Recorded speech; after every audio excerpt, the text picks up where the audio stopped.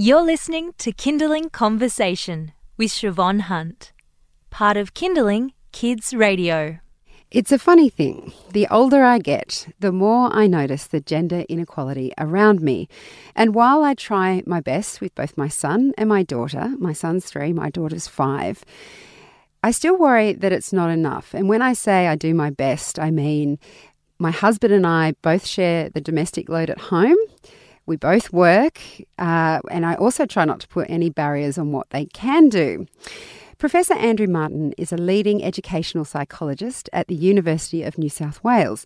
Some of his research has found that despite our best efforts, there's still some work to do when it comes to raising our boys and girls with the same perceptions of their ability. He joins us in the studio to explain. Hi, Andrew. How are you? I'm very well, thank you. Now, I guess at the very extreme end, what we're talking about is what we term imposter syndrome. I find that really interesting because when I speak to my peers and I think about my own attitude to my work and what I do, so many women have imposter syndrome. Is this something that you're seeing starting very young?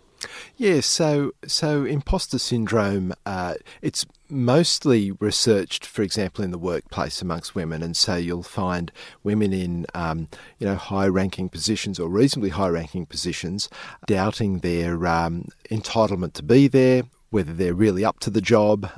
They sometimes feel like a mediocre person masquerading as someone who's got away with it this far, but I'll be found out one day.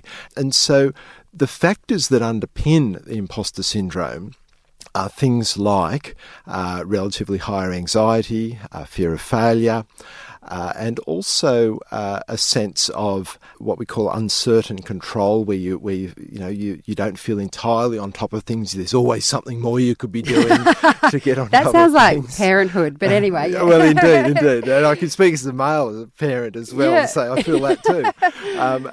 And this also not taking enough credit for your successes and things like that. And so we find that does start early in life. We do find there are gender differences quite early in life around, for example, academic anxiety. That will start cutting in even in primary school and the lower years of that, even in kindergarten, for example, where we find girls are a little more anxious than the boys. And indeed, many parents would say, "I wish my son was anxious. That would mean he cared." But no, you don't want the anxiety in your life. And so these factors that start playing into imposter syndrome down the track, we find very early. And so our research is from K through to year 12, or prep or reception, depending on where you are in the country. And we find these factors start playing out early. And over time, they can be amplified because our society isn't very good at allowing girls to take credit for their successes. And, I think it's fair to say we will see, female leaders and politicians probably getting a harder time on some things than males would, doing the same sorts of things or making the same sorts of decisions. So over time that can start piling up. Having said that, we know that homes and schools can do a good job of starting to buffer that sort of stuff, and I'm happy to talk about that. I'm curious because I have been thinking about this recently with my own children.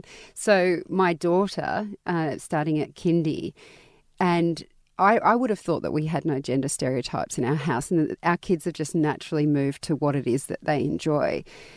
But I was watching them and I was thinking, we kind of almost, we read more to my daughter than we've been reading to my son.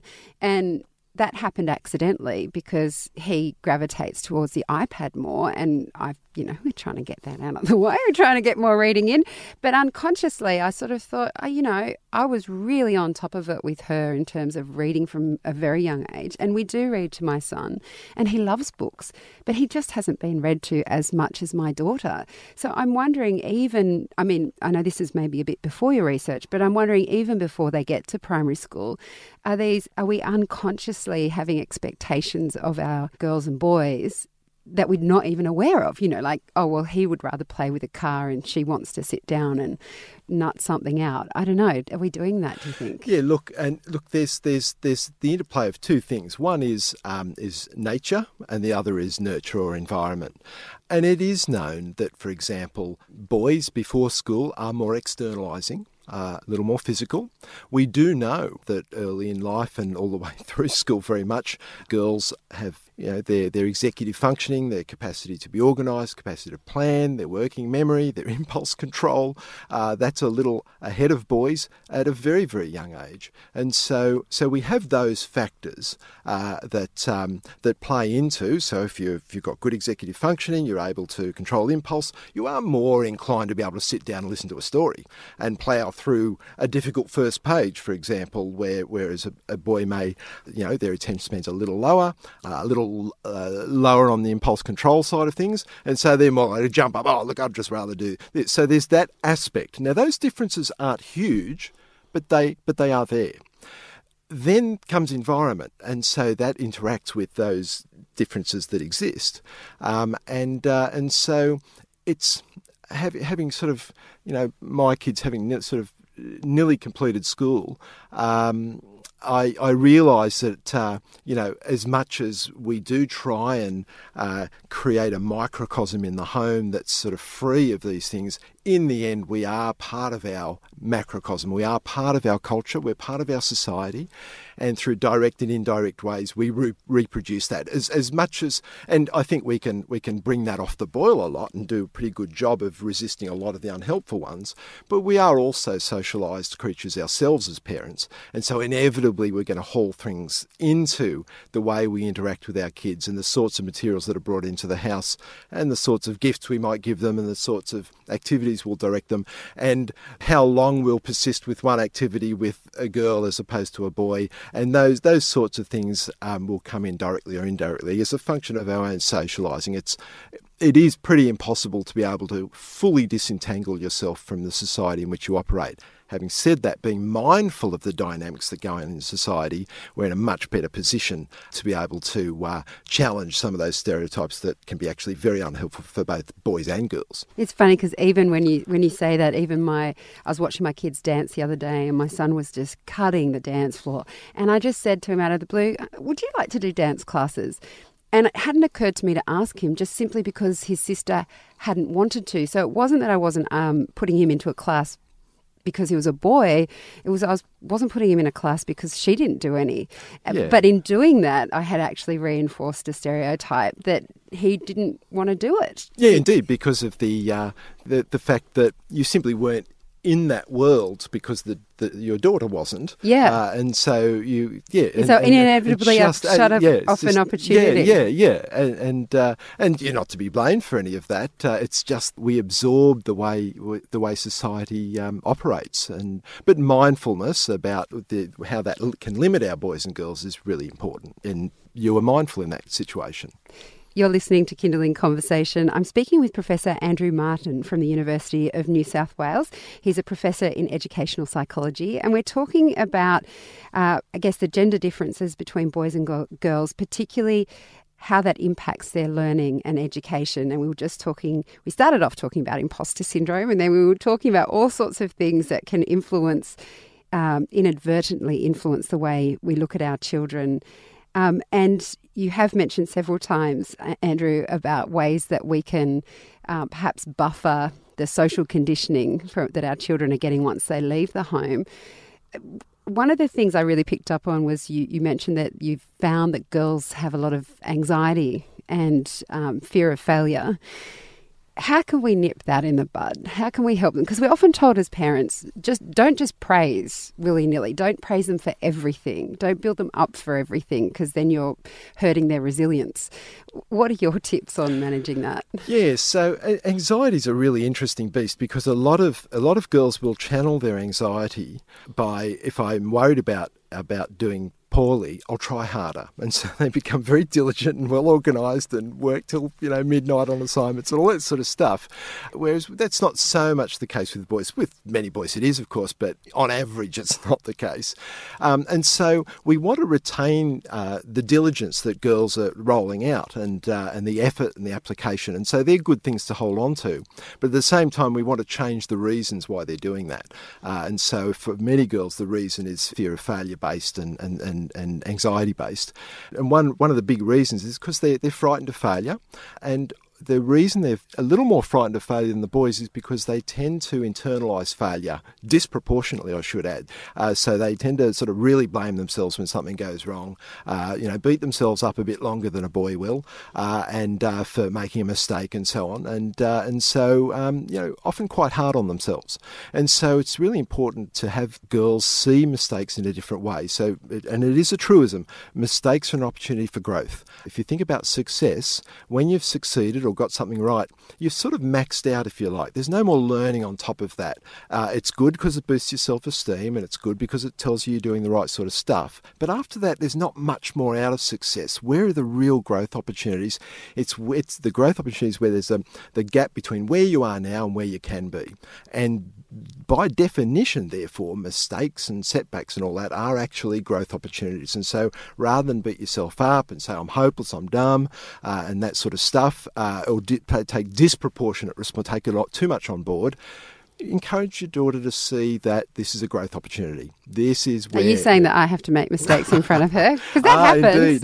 Indeed. I'm not saying you would ever make a mistake, but yeah, we're good models, and so that's the lesson we try and teach young people and children who are fearful of failure and so on. Now, on the other side, boys have their own little lesson in this, and we find boys don't take enough responsibility for the mistakes they make. It's often someone else's fault and so on. And so the risk is that you keep making the same mistake, you get it again. And we see that as well. And so the lesson for boys is, well, maybe you want to have another look about what part you might have played in this. The fact that you actually did no study for that exam might be, might be a reason you got a dud mark, and not because you got a dud teacher. But anyway, that's the boys' side. So they've got their own lessons and for different reasons.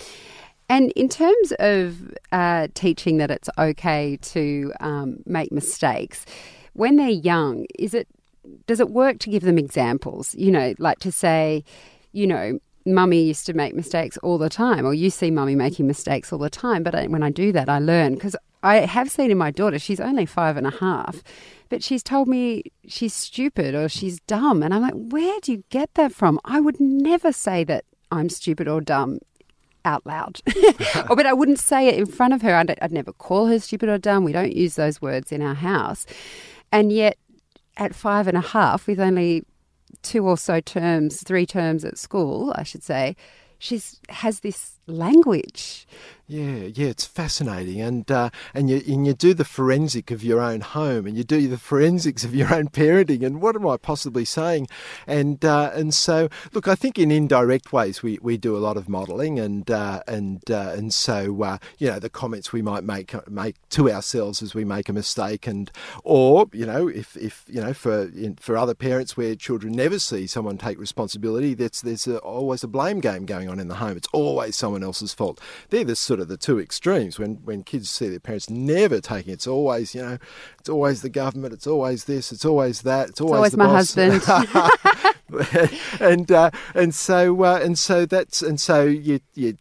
That's one end of it, but the other is where you see parents really taking on a lot of responsibility for things, and a child watching perfectionism, for example, in a parent, and those sorts of traits where they just see someone just over-investing just for sheer fear of not doing well and not being perfect and so on.